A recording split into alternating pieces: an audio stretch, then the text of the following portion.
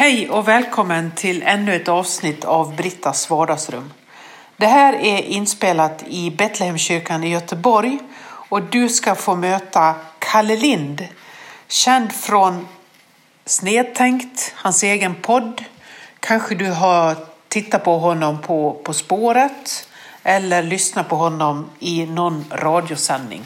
Han har gjort väldigt många radiotimmar och jag lyssnar faktiskt på honom på Nefertiti här i Göteborg tillsammans med en jazzgrupp.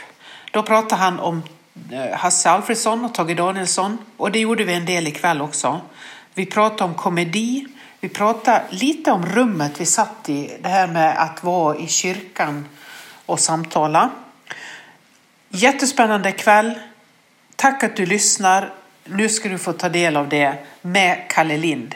Vi gör detta i samarbete med studieförbundet Bilda. Kan gärna gå in på deras hemsida så ser du vad de kan erbjuda. Förutom en podcast som heter Brittas vardagsrum så finns det ju körverksamhet. Kanske du vill hyra någon lokal för ett musikband. Ja, eller åka på en studieresa, vara med på en kurs. Titta på bilda.nu. Tack att ni samarbetar med oss i Brittas vardagsrum. Här kommer mannen med ett särskilt intresse för detaljer och svenskt nöjesliv. Kalle Lind.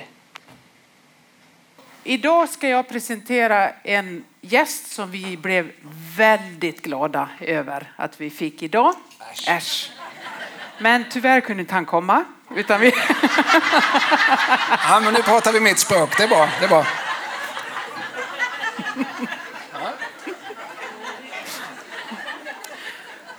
Jag ska säga några ord om gästen vi fick här idag som heter Kalle Lind.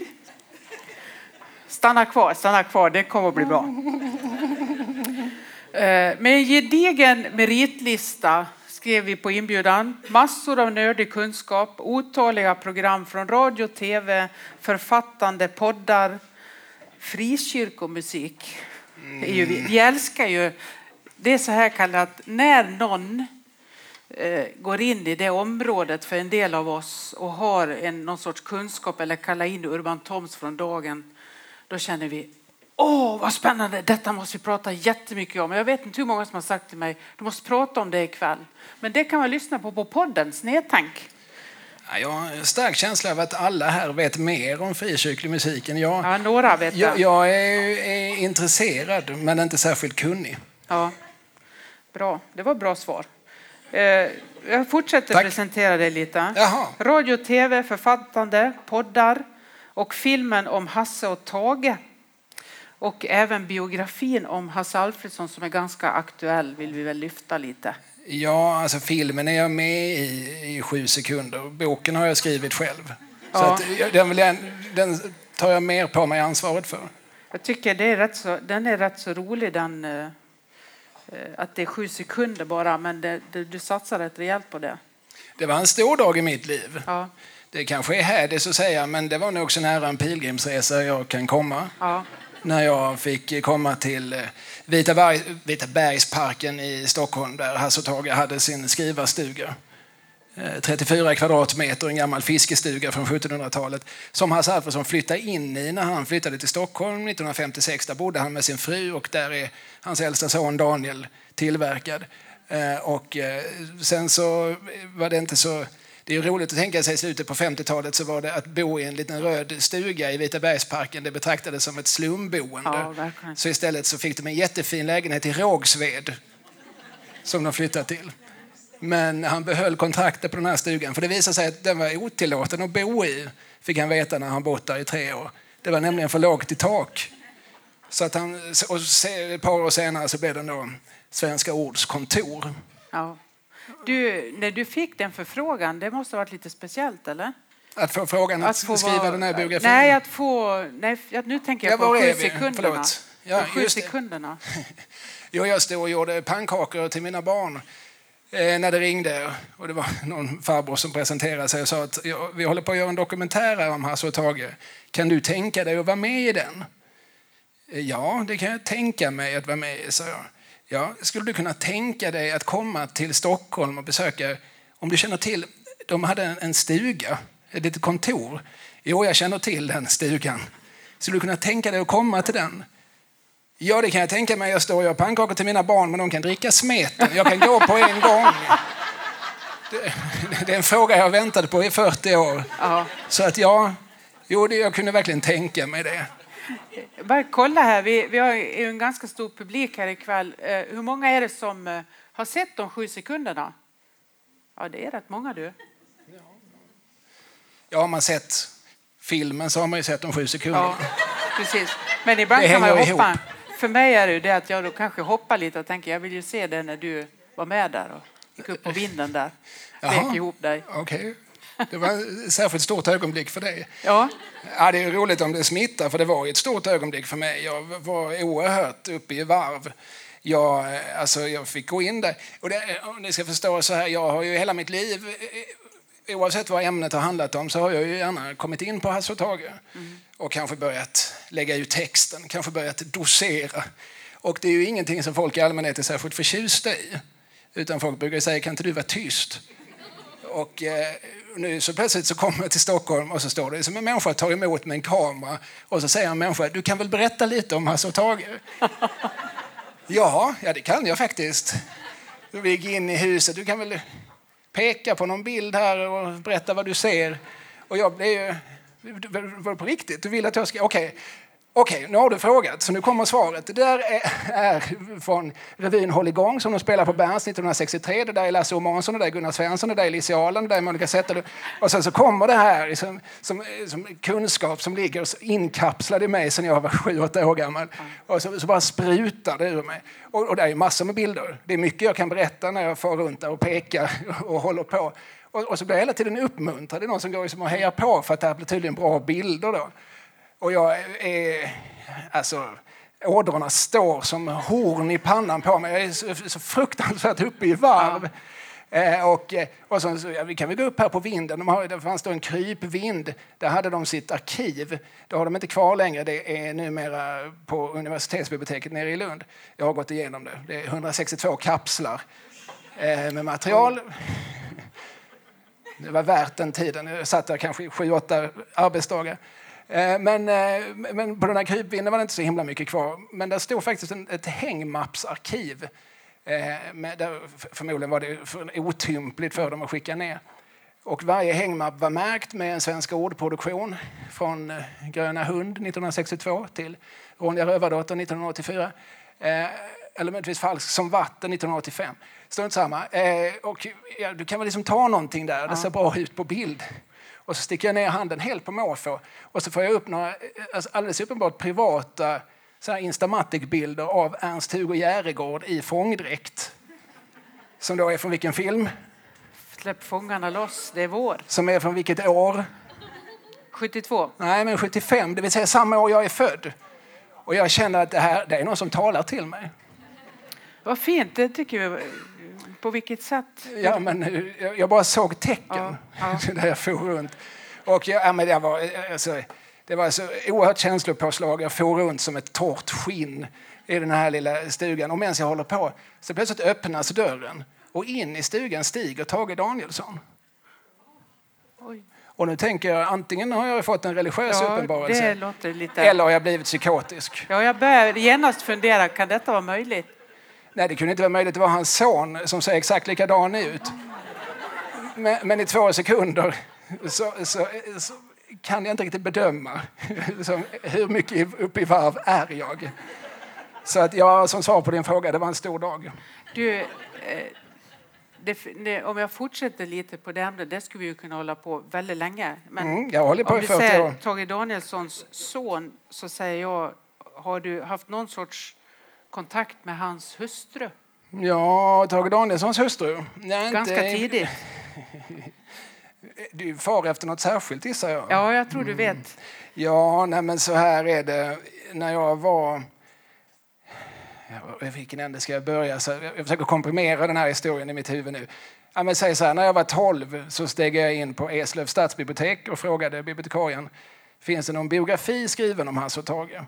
Nej, sa hon. Bra, sa jag. Då går jag hem och skriver en. För att jag var ett mycket beskäftigt barn. Sen gjorde jag dessutom detta. Jag satt i 2 års tid och forskade. Så väl som man nu forskar som 12-åring. Men jag höll på. Alltså jag gick runt och bläddrade lite i Nationalencyklopedin. Och sen så var det någon som berättade att på Stadsbiblioteket i Lund så finns det gamla tidningsarkiv och så man kan gå igenom. Så jag satt och läste gammal mikrofilm och läste igenom röster i radio 1954 till 61. Och så där. Det var ganska ambitiöst för att säga. Och så småningom så hade jag skrivit någon sorts manus och det skickade jag till Wahlström och Widstrand. Och då var jag 14 år och det var ingen slump att jag skickade till det förlaget för att där visste jag ju då att Tages änka Märta Stinar jobbade. Det här var 89, Tage dog 85. Vad är du då i ålder? Jag är 14. 14. Mm. Och så blev jag väckt en morgon. Eller jag har alltid tänkt att det är på morgonen eftersom jag blev väckt. Men jag var ju 14. Kan vara på eftermiddagen. Jag var 14 så det kan ha varit när som helst på dygnet. Men så ringer det och så svarar jag då nyvaken, tonårsgrötig och skånsk. Carl Lind. Och så svarar på andra sidan en väldigt avvaktande, misstänksam kvinnoröst som säger ja, är du den Carl Lind som har skickat in det här manuskriptet om Hasse och Tage? Ja, det är jag. Ja, för det står ju här i följebrevet att du bara är 14 år, men du låter ju betydligt äldre. Och då svarade jag, Märta Stina Danielsson, ja, men det är för att jag nyss har vaknat så jag har så mycket slem i halsen. För så svarar man i Eslöv. Och så svarar man uppenbarligen inte på Sveavägen. För att sen så var det var redan... Det var tydligt att hon redan från början var lite misstänksam. Men jag tror att det där slemsvaret gjorde att hon blev övertygad i... Jag tror att hon hade fått det här manuskriptet. Jag menar, man får tänka att hon satt där på sitt förlag och så kommer någon in en dag. Här är ett manuskript om Hasse och Tage. De känner väl du lite grann? Jo tack, jag var ju gift med henne i 30 år. Men så säger hon det är ingen som... Hon har inte blivit tillfrågad. Hon ringer kanske Hasse. Frågar, har du blivit tillfrågad? Nej, jag har ingen aning, säger han väl. Och så ser hon och följer brevet här. 14 år från Eslöv. Så att hon måste ha trott att det var en byfån när hon skulle ringa. Ja. Och jag gav henne rätt. Minns du liksom efter det hur du kände själv att du fick det mötet med henne där? Ja, men det var väl lite chockartat. Nej, alltså jag tror att jag tyckte det var lite cool att jag hade blivit uppringd av Tage Danielssons änka. Och jag hade väl inga föreställningar om hur hon skulle vara. Utan jag tyckte nog det var stort att jag hade blivit uppringd. Men det var väl lite grann när jag berättade för mina föräldrar och sådär om hur det här hade varit. Där de liksom, men hon låter som att hon var lite otrevlig. Mm. Ja, det kanske hon var. Ja, det var hon nog faktiskt. Eller det var hon inte, men hon var avvaktande. Jag tror att hon tyckte att det här var lite obehagligt. Vad är det här för en människa? Vad är det för en idiot-savant? Men har du mött henne efteråt? Nej, det har jag undvikit. Ja. Jag har inte pratat med henne till den här Hasse-boken heller. Men du blir inte frestad när du träffar sonen och berättar detta? Jag har berättat det i mitt sommarprogram så att det finns liksom ute. Jag tänkte att är han intresserad av den historien så får han väl lyssna på det programmet. Det finns ju på SR Play. Ja, det är sant. Men nej, det var inte det första jag sa till Jesper Danielsson. Din mamma var otrevlig mot mig på 80-talet. Nej, men mer att du skickade in manuset kanske? Ja, men han visste nog att jag hade ett visst intresse för det hans pappa höll på med.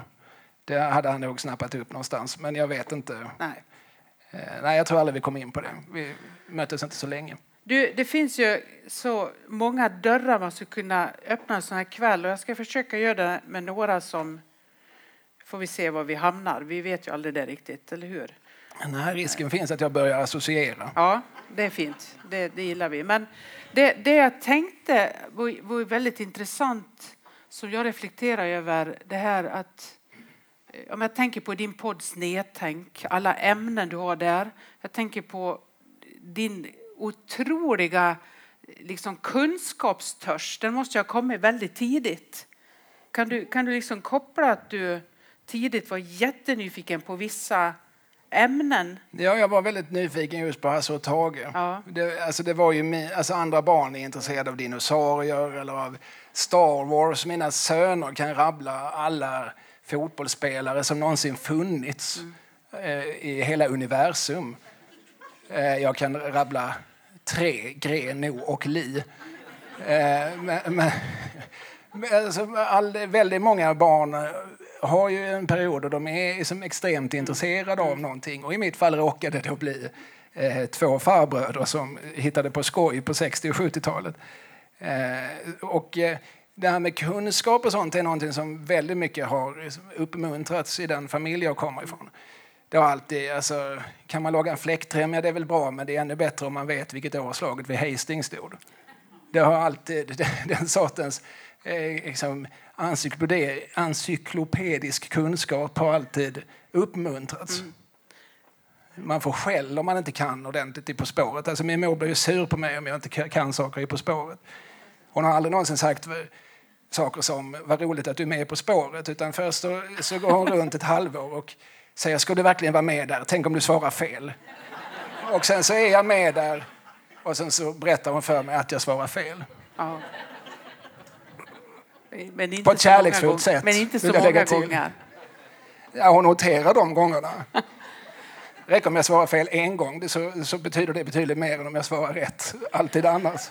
Nej, men en sak som jag verkligen har tänkt på inför den här kvällen är den här glädjen vi har. Du ser, vi är ju helt fullsatt här inne av att du liksom fångar upp sådana saker som man inte vet att man egentligen är intresserad av i typ snedtänk. Det är så många ämnen, till exempel vilka är de på när man ser en film på eftertexten. Jag älskar ju det programmet när det var de som kom ungefär mitt i eftertexterna när vi reser oss och går. Vilka är de? Ja. Det har jag aldrig tänkt på, kanske förutom ibland med musik, att jag tänker att jag vill vara kvar för det kommer oftast väldigt sent. Vem har sjungit den här sången? Ja, just det. Ja, då måste man sitta kvar och se. Då får man vara kvar till slut och ibland hinner inte Best Boy, Runner, toalettpappersutbytare. Och så. Ja. Men det är någonting med det här att hitta den kunskap som känns som att vi helt vanliga människor tycker är väldigt roligt att höra.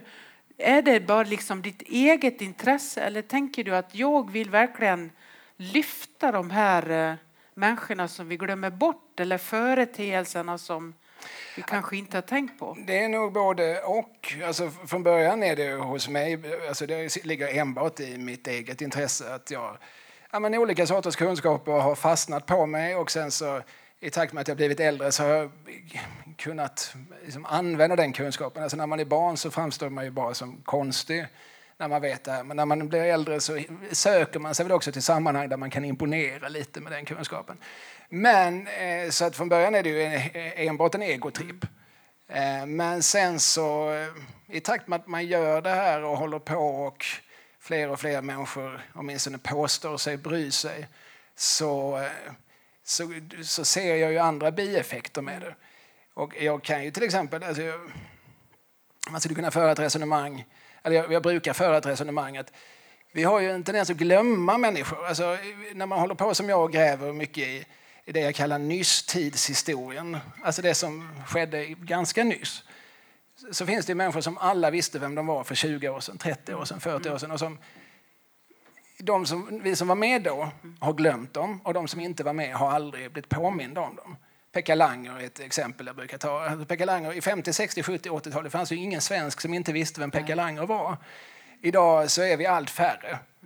Och jag tänker, då är det min uppgift att påminna om att Pekka Langer har funnits. För det är ingen annan som gör det. Jag tycker det är väldigt vackert. Ja, men det kanske men visst är det. Ja, men jag tycker jag är inte troende. Det kanske är fel sammanhang att säga det, men jag tänker jag kan vara ärlig. Du sneglar lite ängsligt på mig när du sa men jag är inte det. Jag har inte fått den impulsen. Men så att jag tror ju att vi förmultnar när vi... Och det tycker jag är lite sorgligt att tänka på. Och okej, då ska man gå här då i 80 år och få ischias och ligga illa på nätterna för något barn sparkar en i ryggen och äta dålig mat och så är det november och ska man gå upp på morgonen och sen ska man dö.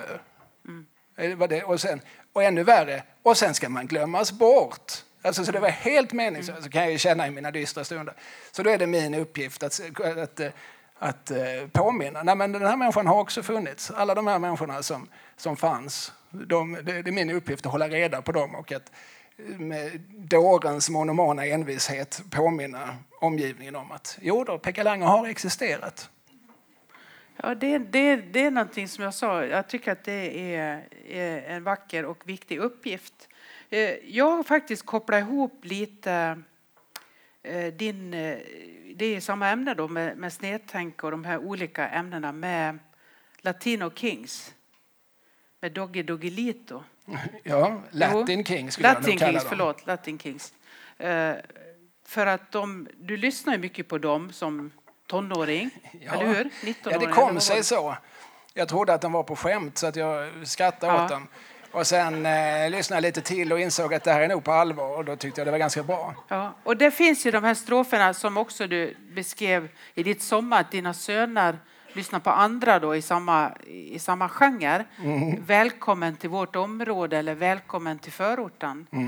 Och jag tycker det är en så fin beskrivning där av där det hör liksom ihop lite med det här att lyfta områden, både rent geografiskt kan ju det vara som det här, och platser och människor som vi kanske tänker att vi inte vet någonting om och är ointresserade av och inser här finns en bro in till ett område som är spännande. Och då sa du så här om när du sa att mina söner lyssnar på det, välkommen till vårt område. Och de har väl kanske inte någonsin varit där eller vet vad som finns. Nej, precis. Men då finns det i det du sa att om man inte någonsin får veta något om den värld som finns utanför min egen begränsade, så lyfter man inte heller ett finger för att göra någonting åt skillnaderna. Nej, men det var väl fint sagt av mig. Det sa du. Ja, nej, jag tror det. Det låter som någonting jag skulle kunna säga en bra dag. Ja, men så är det ju. Alltså, nej, men det är väl lite grann apropå. Mina barn lyssnar ju på sån här musik som vissa sossar vill förbjuda. Nej, han vill inte förbjuda. Han vill bara se till att barnen inte lyssnar på det. Jag vet inte exakt var skillnaden går. Jag vet inte om ni är insatta i det här, men det finns någon som heter Einar, det finns någon som heter One Cuz, det finns någon som heter Grikazzo. Han var Jesus Malou von Sivers. Hon tyckte att han och hon skulle skriva en rapsång om kärlek istället. Det var ett väldigt surrealistiskt samtal. Ja, mycket. Men det här är ju unga män som rappar mycket om vapen och om gossar och om knark och sånt som man absolut inte ska hålla på med.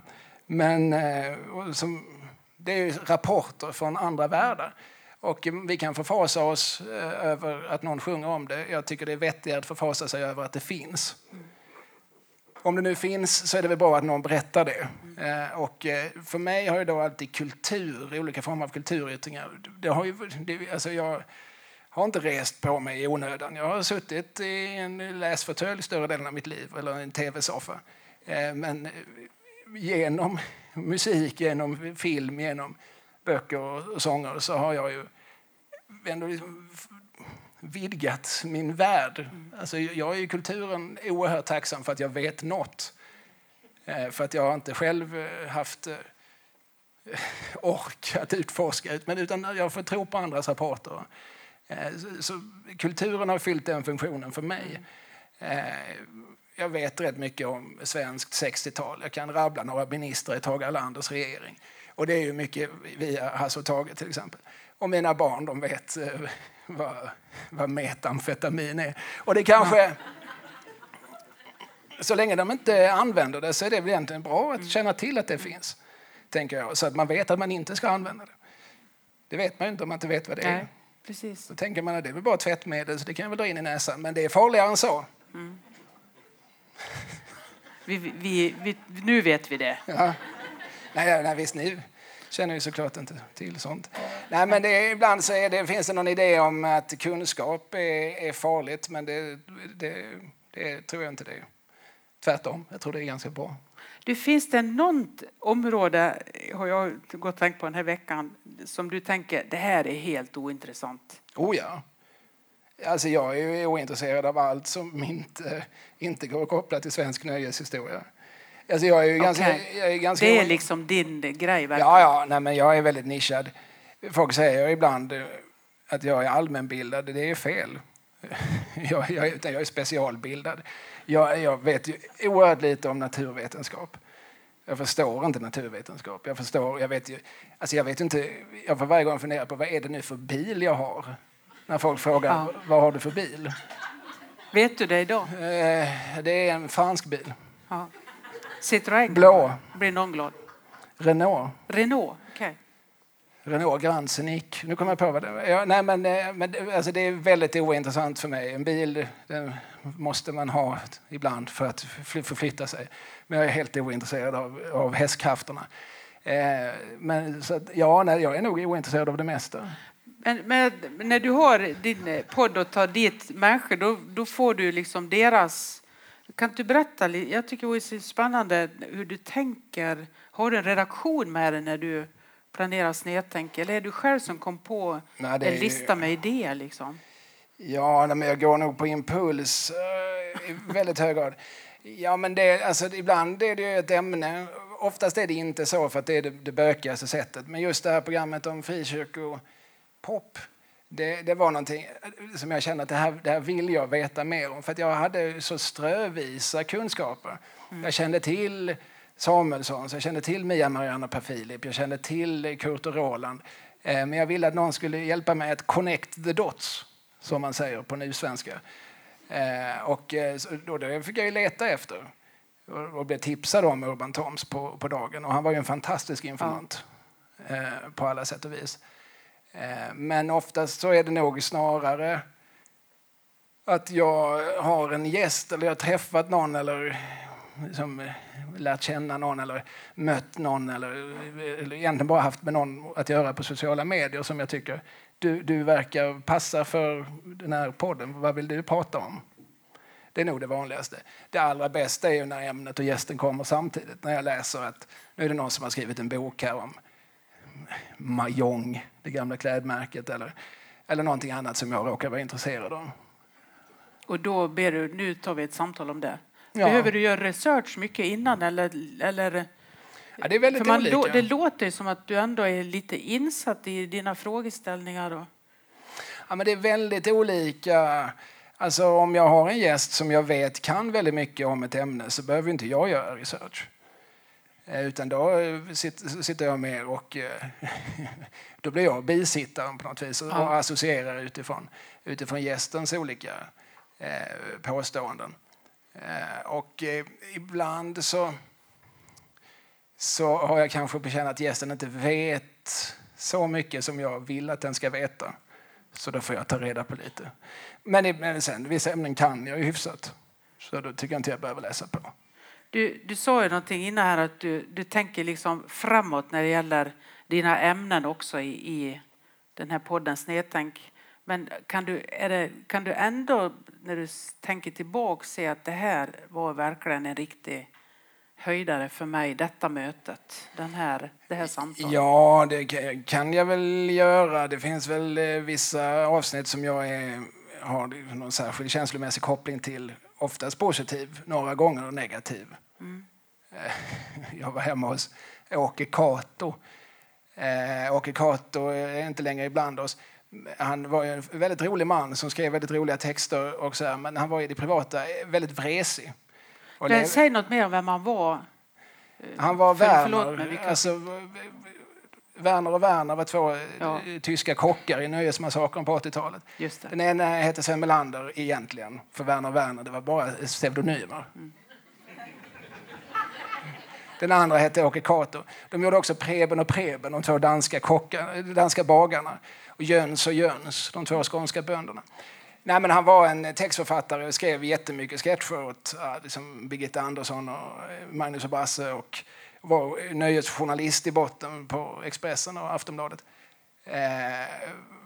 Men flyttade tillbaka till Malmö där han kom ifrån och bodde där de sista 20 åren. Och som sagt, oerhört rolig text. lite svår. Alltså han var ungkarl hela livet och sådär, och van vid att saker skulle vara på hans sätt. Och jag var hemma hos honom i hans ungkarlslägenhet, och han var lite vresig, och jag tyckte han somnade till lite då under samtalet. Så här. Han dog inte så hemskt lång tid efteråt. Och han tyckte nog inte livet var så kul längre. Och vad som hände, det var att jag kände att jag var lite i vägen. Han berättade gärna sina historier. Men han signalerade också lite grann att nu vill jag vara själv här. Så att när vi var färdiga så började jag ganska snabbt plocka ihop mina mikrofoner och grejer och tänkte, nu lämnar jag det här, och så får Åke ta hand om sig själv. Men då hör jag plötsligt någon som skriker liksom, aj, aj, aj, aj, aj, aj, aj. För då har Åke slagit upp armen så att det blöder, och han åt så här blodförtunnande och sånt, så det var ganska akut. Så att då fick jag hjälpa Åke Cato att sätta på plåster och linda om honom. Du sa inte det går lika bra med selleri? Nej, jag borde ha sagt det för bara kolla lite grann. Hur kul är det, Åke? Och även i den här processen där jag ändå hjälpte honom, så var han ganska vresig och sa, ta en sån. Och så pekade han på en hög med bomullsrondeller, och så tog jag 4 stycken. Nej, 1! Jaha, förlåt. Bara sätta på 1. Och skulle jag plåstra om honom och så här. Och så var han... Så det blev lite konstigt avslut på det samtalet, kan man säga. Så det tänker jag på ibland. Som ett av de jobbigare avsnitten att spela in. Om man ska titta på liksom, precis andra änden av spektrat, så gjorde jag för ett antal år sedan en podd med Henrik Dorsin. Vi hade aldrig träffats. Han råkade vara i Skåne, han var på turné. Och jag hade några timmar, det var också så att jag skulle vidare. Men jag hade några timmar, och han befann sig i Lund, och jag har en kompis i Lund. Jag fick låna hans kontor så att vi kunde vara där för att liksom maximalt utnyttja tiden. Och så träffades vi 2 då, vi hade haft lite mejlkontakt innan. Och så hälsade vi, och så gick vi upp på det här kontoret. Och så tryckte vi på räck. Och om man lyssnar på det samtalet så hör man faktiskt 2 människor som lär känna varandra. Och som blir ganska goda vänner under det samtalets gång. För det var ju lite grann som att möta en tvillingsjäl. Det finns en sekvens i Emil i Lönneberga där Emil, jag tror han är i Mariannelund. Och så träffar han en liten pojke som heter Gottfrid. Och det beskriver Astrid Lindgren väldigt fint. Liksom hur det är när en liten ljushylt busunge ser in i ögonen på en annan liten ljushylt busunge. Att det är liksom något särskilt som händer där. Och det var lite det som hände. Det var två kufar som äntligen... Vi borde ha hittat varandra 1982, men nu blev det 30-40 år senare. Men det gick väl lika bra det. Så det är också ett program som jag håller liksom särskilt varmt i hjärtat av det skälet. För att det händer att om jag är i Stockholm så messar jag Henrik och frågar, har du tid att prata Hasse och Tage ikväll? Och så har han det. Och sen så sätter vi oss någonstans och sen pratar vi Hasse och Tage i 5 timmar. Och sen går vi hem. Var och en till sitt. Det var den connectionen, Hasse och Tage som... Ja, man kommer ju på stickspår såklart. Man kanske pratar lite Magnus och Basse eller Galenskaparna, Povel. Karl Gerhard kommer man ju lätt in på när man samtalar. Men men vi pratar, det är nog det vi pratar om. Vi pratar inte så mycket om barn och familj och så. Det har man andra människor till. Ja. Går du, alltså nu för tiden, en del av de här som du sa har ju gått ur tiden, men går du mycket själv och ser på stand-up eller teater och bio och så? Ja, lagom. Jag håller mig hyfsat uppdaterad. Just stand-up comedy, jag har ganska många vänner som pysslar med det. Jag höll på med det själv tidigare, men jag tröttnar av olika anledningar. Och säg varför? Någon anledning? Det var dåligt betalt. Ja. Är inte det en bra anledning? Ja, det kan vara en anledning. När man åker kanske till Uppsala från Malmö och sen så... Det tar ju ganska lång tid och sen så ska man prata i en kvart och så ska man ladda upp och försöka vara så rolig som möjligt. Maxa den kvarten så mycket som möjligt. Och Så man får vara där i ganska god tid också. Så ska man behöva titta på en massa andra som har genomgått samma jobbiga både fysiska och mentala resa. Och sen så ska man göra det och så kanske det inte går så bra. Och sen ska man behöva åka hem. Och sen fakturerar man 2000. Ja. Det tyckte inte jag var värt. Jag såg ingenting som var särskilt positivt i den upplevelsen. Nej, jag var inte så bra heller. Jag funkar inte i sådana korta format. Jag behöver bre ut mig. Jag vet inte om du märker det, men Nej, jag ser inget av det. Jag är mer en epiker än en aforistiker. Ja. Om du går på någon teaterföreställning, vad är det du helst ser? Är det komedi eller är det... Ja, men det är väl bra grejer. Drama. Ja, det hoppas vi. Det är det jag helst ser. Det ser jag inte så ofta. Nej, jag kan titta på vad som helst. Jag tycker om när det är humor. Jag blir irriterad på saker som är humorlösa. För mig är det ett negativt omdöme att det här var humorlöst. Alltså jag förstår inte hur man liksom orkar göra en 2 timmar lång film utan att det finns ett enda skratt i den. Jag förstår inte hur någon pallar det med allt vad det innebär att göra. Det är som att ta fram en film. En oerhörd process, kostar massor med pengar och massor med energi. Och sen så ta fram någonting som liksom är 2 timmar utan ett enda skratt. För det är för mig helt obegripligt. Jag tycker skratt är någonting positivt. Ja, du har sagt det någon gång om jag hade någon väldigt fin analys av komedi. Att komedi... Ja, du vet olika saker jag har sagt. Ja, jag har försökt då.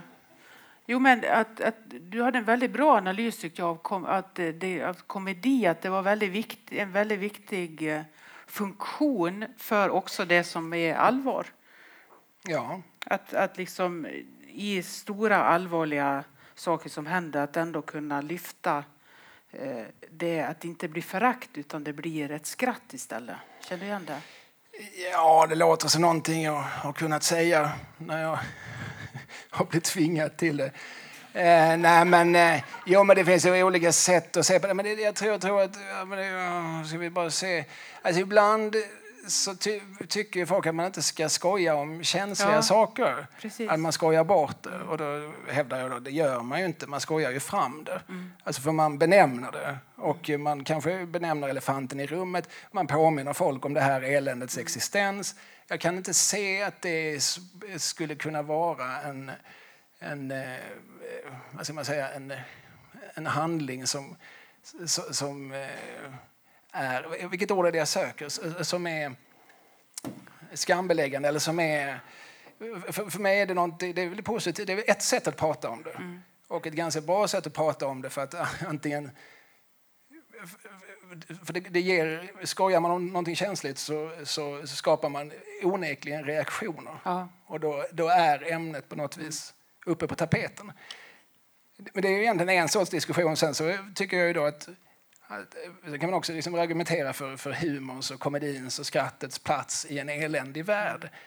Jag kan bli irriterad på människor ibland som tycker att det är för mycket skratt. Se er omkring, se så mycket elände här finns. Ja, precis. Det är för lite skratt. Det är ju det du säger. Varje skratt är ju på något vis en motståndshandling mot elände. Varje gång jag skrattar så är det ju en liten droppe som i hur ska man säga? Alltså det är ju en sorts... En droppe som urholkar stenen. Ja, men kanske. En pytteliten droppe i en jättestor sten. Kanske ett klippblock. Men alltså, skratt kan aldrig vara dåligt. Nej, jag håller med. Det är nog det som är min allmänna hållning. Ja. Och också tycker jag att det skapar en viss positiv självdistans. Ja. Att humorn alltid gör det. Att man alltid kan få betrakta sig själv lite från ett annat håll eller från sidan och se, att våga bjuda på det. Att det är liksom... Man måste kunna skratta åt det. Ja. Det säger vi. Jag vet inte om det är ett skånskt uttryck, men jag hör ofta folk säga att man måste kunna skratta åt det. Ja, det måste man. Man måste kunna skratta. Det finns ingenting som man inte kan skratta åt. Eller med. Eller skoja om. Men vi pratar nog om olika saker. Eller jag pratar om flera olika saker samtidigt. Men generellt så vill jag nog säga att skratt och skämt aldrig är opassande. Nej. Det är bra. Det är bra. Även på begravningar tycker jag man kan få skratta. En del kan ju tycka, bara för att stanna lite vid det, att det är väldigt jobbigt när man har en minnesstund efter en begravning och man berättar roliga anekdoter och att det liksom blir mycket skratt. Jag måste säga att jag tycker det är rätt så läkande. Ja, det är väl härligt att minnas hur kul den här personen var. Precis. Alltså, jag tycker inte, min poäng är att jag tycker inte det tar bort sorgen. Nej. Alltså sorgen finns ju där hela tiden. Men vi kan inte göra någonting åt det faktum att personen i fråga är död och inte längre kommer att vara ibland oss levande. Men det är klart att vi ska minnas det goda. Och att själva minnandet i sig kan få vara positivt laddat. Jag såg faktiskt idag på Hasse Alfredsons tal på Tages det är fint. begravning. Det var väldigt fint. Jag tittar på det ibland. Det tv-sändes en vanlig vardag. Så jag var sjuk den dagen. Jag var 10 år gammal och satt hemma hos min mormor och vi tittade på detta tillsammans. Men det är ju väldigt fint. Hasse var den enda talaren på Tages begravning och han berättar väldigt uppriktigt om deras vänskap och hur mycket de betytt för varandra och sådär. Det är ju påfallande för att vara Hasse Alfredson. Det är ju varmt. Han pratar ju om att det känns mörkt idag men det som lyser upp är som minnet och liksom det du har gjort och det vi har gjort tillsammans. Det finns ett annat exempel på humor på begravning. Det finns ju en brittisk humorgrupp som heter Monty Python. Ja, du känner till den här historien? Jag tror det, men vi får höra. Den första som dog i Monty Python, han dog ganska ung, han heter Graham Chapman. Han som spelar Brian i filmen Life of Brian bland annat. Han var känd under sin levnad för sin fäbless för smaklösa skämt. Så det tyckte John Cleese att då är det väl rimligt att jag gör ett smaklöst skämt på din begravning eller på minneshögtiden. Det är ett oerhört roligt tal där han börjar med att apostrofera en sketch de skrev ihop som handlar om en död papegoja. Där han har en massa synonymer för död. Så han börjar med att säga Graham Chapman is now ceased to be. He's gone to see his maker. He's an ex-human. Och sen så fortsätter det här med att han bland annat han berättar att Graham kom till honom i en dröm och hetsade honom. Nu är jag död så nu ska du skoja. Han hävdar att Graham Chapman sagt till honom i drömmen att Cleese, du var alltid så himla stolt över att ha varit den första som sa bloody i brittisk tv. Var nu den första som säger fucking på en engelsk begravning. Det är väldigt roligt. Om man ser, det finns filmat där och man ser ju hur alla deras kompisar skrattar gott. Och jag är helt säker på att ingen där på något vis kände att nummer ett, att nu var det ju den person som dött som hade dött. Va? Så nu var det ju en människa som alla som kände honom visste att han tyckte om det smaklösa. Men jag tror inte heller någon kände sig mindre ledsen över det faktum att han var borta. Däremot så fick han kanske ett ännu varmare rum i deras hjärta. Ja, det är fint. Jag tänkte faktiskt på den där det är ett tag efter där när de är i någon tv-sändning när de har med sig urnan. Ja, det är helt det var den jag trodde. Men några år senare så träffas de 5 som är kvar då. De hade en återföreningsturné för några år sedan som hade den underrubriken One down, 5 to go. Det är också roligt. Ja. Och innan det så träffades de för något sånt här panelsamtal i Aspen när de intervjuade. Och då har de med sig Graham Chapman i en urna, precis, som de ställer på bordet. Och sen så är det någon som råkar sparka ut den. Och då plockar de fram dammsugare och så. Det är roligt. Ja, det är rätt roligt den scenen. Det får jag nog hålla med om. Skaka gott. Ja. Och nu dog ju även Terry Jones, då, ytterligare en medlem. Och då skrev ju också John Cleese på sin Twitter 2 down, 4 to go. Ja. Ja, man måste på något vis tackla det oundvikliga. Ja. Och så varför inte med skämt? Ja. Om man nu är en skämtare till professionen. Precis. Du, Kalle, har du några speciella saker på gång? Nu har du skrivit biografin. Kändes det att nu är det klart? Liksom? Ja, jag har fått frågan innan. Så här, på ett vis så var det ju en cirkel som slöts då. Jag berättade att jag började skriva den när jag var 12. Så att det tog ju 32 år eller något att faktiskt bli färdig. Men Hasse och Tage blev jag ju aldrig färdig med. Alltså de har jag pratat med dem i 30 år. Varför skulle jag sluta prata med dem, så att säga? Nej, de är väldigt, väldigt närvarande för mig. Jag åker runt mycket och pratar, håller föredrag och sådär. Och jag ska ut med en kompis som heter Mimmi Terris som sjunger fantastiskt, alltså verkligen fantastiskt. Alltså jag förstår inte varför inte fler känner till Mimmi Terris.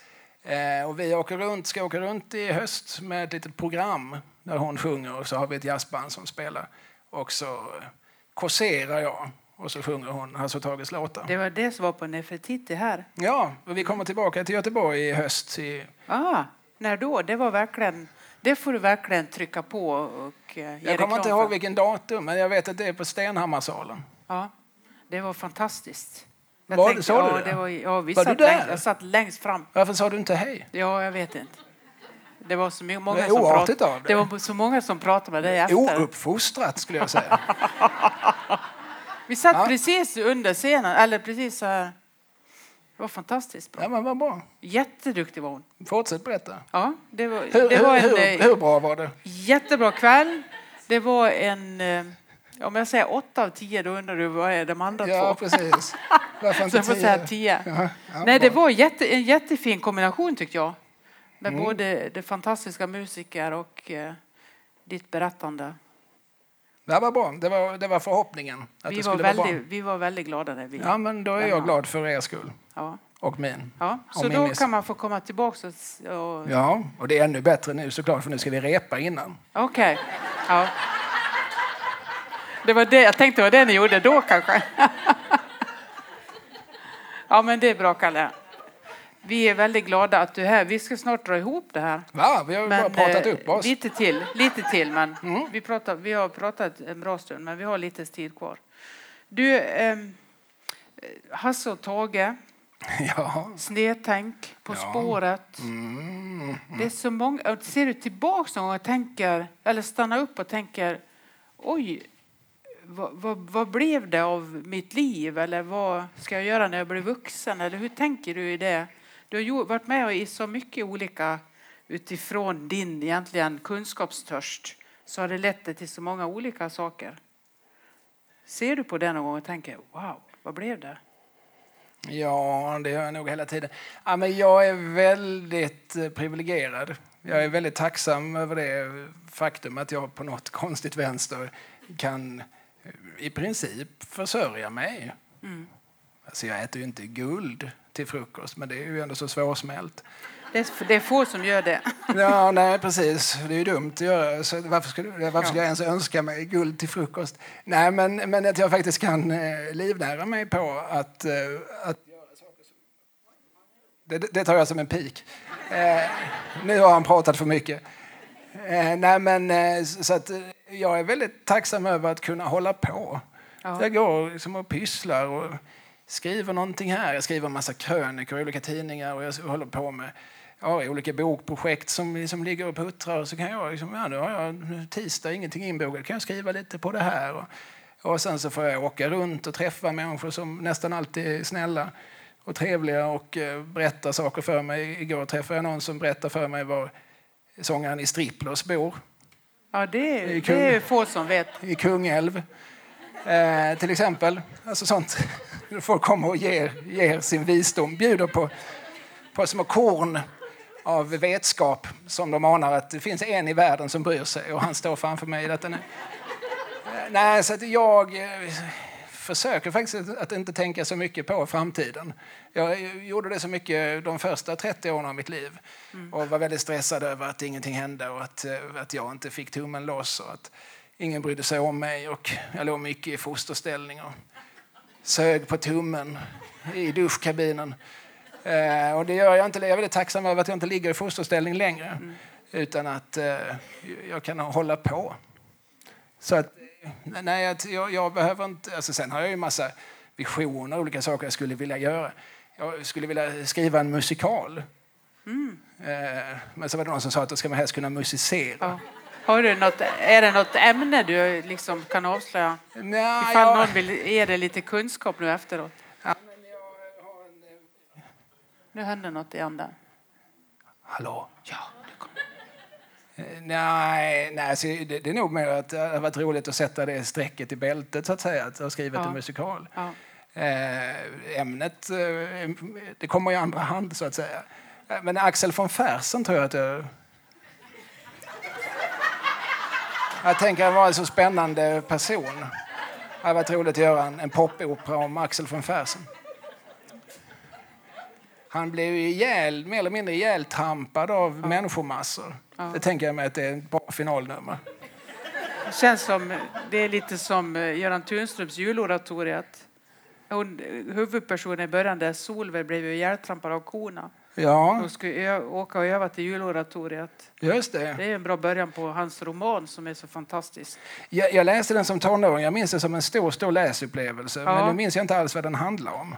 Jo, det är ju, de övar till juloratoriet i Sunne och så blir hon ihjältrampad av korna på väg till övningen. Och så Lena Endre spelar henne i filmen. Fantastisk är den. Det handlar om Aron och hans son Sidner och sorgen och hur de försöker ta sig igenom. Johan Widerberg. Ja, precis. Ja, nej, men det kommer till mig nu. Jag har inte tänkt på den här på 20 år. Så men den kan vara värd att läsa om. Den är fantastisk. Ja, jag tror det. Eller se dem om man hellre vill se filmen. Ja, men jag är inte säker på att om den här musikalen någonsin blir skriven, jag är inte säker på att folk kommer att associera till juloratoriet. Nej, men du kan tänka på vem som sa det först om det blir en recension av det. Ja. Så kan det ju vara så att det finns en sån. Ja, men jag lyssnar och funderar. Nu har du liksom i så mycket som vi räknar upp här, men har du en journalistutbildning i botten eller? Nej, jag har ingen utbildning. 2-årig linje social som jag. Nej, jag har läst vid universitetet. Jag har läst 225 poäng Jeopardy-kunskap. Men det hade jag ingenting för. Jag var med i Jeopardy, men jag... Var du? Ja. Men under Magnus Härnstams tid? Ja. Säg hur det gick då. Jag vann sammanlagt 3 000 kronor. Och det täckte knappt... Jag tror att det gick på plus minus noll för man fick betala resorna själv till och från Stockholm. Jag tyckte det var så krångligt för man skulle ställa en fråga alltid när man svarade. Det var lite sökt. Ja, det var lite så här. Och man kunde ställa en fråga, vilken fråga man ville. Man kunde säga liksom, vem är 1987? Ja. Det spelar ingen roll, bara det var en fråga. Ja, lite konstigt. Finns det programmet än? Inte i Sverige, men jag tror det går i USA. Ja. Och det har det nog gjort sedan 50-60-talet. Det finns 2 amerikanska komiker. Mel Brooks är ju välbekant, men han har en kompis som heter Carl Reiner som han har varit kompis med sedan 50-talet. Carl Reiner är också regissör och har gjort The Jerk med Steve Martin bland annat. Hans son Rob Reiner har gjort bland annat När Harry mötte Sally. Men de här 2, de är 90 plus bägge 2 och enklingar. Och de träffas varje dag. Alltså varje dag så ses de hemma hos Carl där de äter rostbiff och tittar på Jeopardy. Och så jag menar klockan 8. Mel kommer alltid hem till mig klockan 8. Men vänta nu, Jeopardy går inte klockan 8. Nej, jag bandade. Så de tittar varje dag på ett bandat avsnitt av Jeopardy. Och sen så minns de ett långt liv i nöjesvärlden. Det är något väldigt vackert. Jag blir väldigt rörd när man läser om Mel Brooks och Carl Reiner. Deras sätt att hantera ensamhet, ålderdom och att det måste inte vara någonting. Man måste inte förfalla. Nej. Utan tvärtom. Apropå Jeopardy. Ja. Men är det 225 poäng Jeopardy? Nej, men vad har du med dig bakåt? Jag tänkte väl att jag skulle bli någonting. Nej. Så här, jag är ju från Eslöv. Jag återkommer ständigt till detta. Men när man är från Eslöv så då går man... Alltså, när jag träffar människor som är från Stockholm så vet de tidigt i livet om de är intresserade av det här med att stå på scen och skriva böcker. Så då ska man gå Södra Latin för att då kommer man att gå i klass med någon Skarsgård. Och då kommer de att kunna leda en, oavsett när man är född. Så finns det ju alltid någon Skarsgård. Ja, det finns alltid någon. Ja.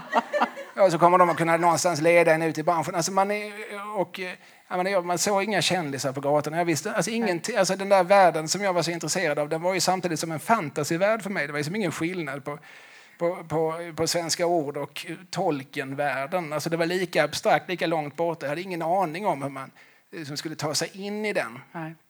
Så att det var nog ingenting jag trodde att jag hade någon möjlighet att göra. Så att då tänkte jag, då får jag väl bli lärare. Mm. Du har varit undervisare? Har du det eller? Nej. Jag slapp det. Det blev inget. Nej, jag drog ut så länge som möjligt på. Så därför var väl det jag någonstans tänkte medan jag läste liksom litteraturvetenskap och filmvetenskap och historia och svenska. Att men det här kanske jag kan bli använda till en lärarexamen så småningom.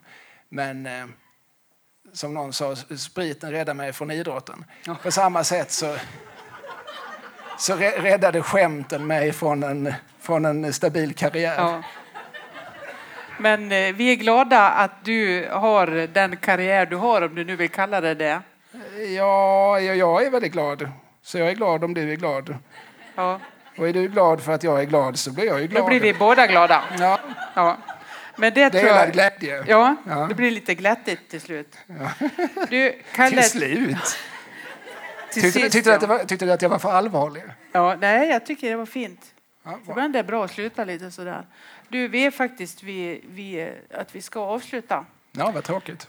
Ja, men det är fantastiskt roligt att du tog dig tid att komma till oss. Du gör ju helst inte en enda sak om du till exempel åker ända från Malmö till Göteborg, utan du har ju gjort lite annat. Jag har spelat in lite podd idag, men jag var ju också i Kungälv igår och höll ett föredrag. Ja. Så om man nu ändå ska ta sig någonstans så kan man passa på att göra så mycket som möjligt. Ja, väldigt roligt att du är hos oss ikväll. Ja. Och det som vi hade önskat kanske, men som vi förstår var lite svårt, är ju att vi hade kunnat fått en signerad bok köpt ikväll. Men din bok om Hasse Alfredson finns i alla Jag kan signera någon annans bok. Ja, vi har några där ute. Jag kan signera Bibeln. Ja. Ja, då blir det din konfirmationsbibel. Ja, det är... Då får du den som en konfirmationsbibel i så fall. Ja, men jag skriver vad som helst. Ja. Nej, tyvärr, den är lite tjock den här boken. Ja. Så att jag orkar inte släppa med. Men jag orkar inte släppa med mig ett ex. Ännu färre några som jag kan sälja, tyvärr. Men vi kan söka det. Det finns ju på bokhandlarna, har jag sett, här i stan. Ja. Den är inte på bokrea än heller. Det är väl lite uppmuntrande. Inte än. Nej, det är uppmuntrande. Ja, men den kommer ju i höstas. De får väl leva ett år i alla fall innan ja, de rear. Det är ju det. Det finns väl få saker som är så deprimerande som att se böckerna på bokrea för tidigt. Ja, jag undviker bokrea för att jag är helt säker på att jag ska hitta mina egna. Ja, liksom. Det är det. Jag förstår. Tack att du kom till oss. Tack. Du ska...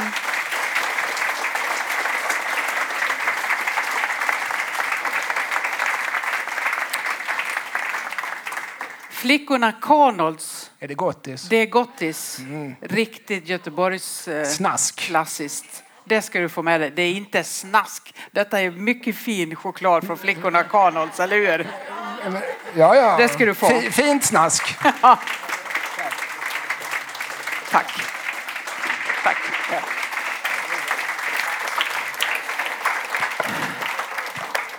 Nästa vardagsrum, det är den 19 mars. Och då kommer Olle Karlsson, präst från Stockholm, som jobbar mycket med 12-stegsprogram, med livsstegen, som har under många år fyllt Katarina kyrka när han har predikat. En röst som många verkligen vill höra. Här i Betlehemskyrkan har vi också livsstegen och några som går den. Och han är ju en av dem som man verkligen har följt och tycker mycket om att lyssna på. Så vi ska få lite hans livsberättelse och hans senaste bok och lite om hans arbete. För nu går han in i ett litet nytt arbete i Stockholm som jag tror det heter Säg det. Contempel heter det. Precis nystartat där. Där han fortsätter förstås i den tonen och med den slå på den spiken som är hans. Så välkomna 19 mars, då har vi Olle Karlsson här. Så allt gott och tack än en gång Kalle.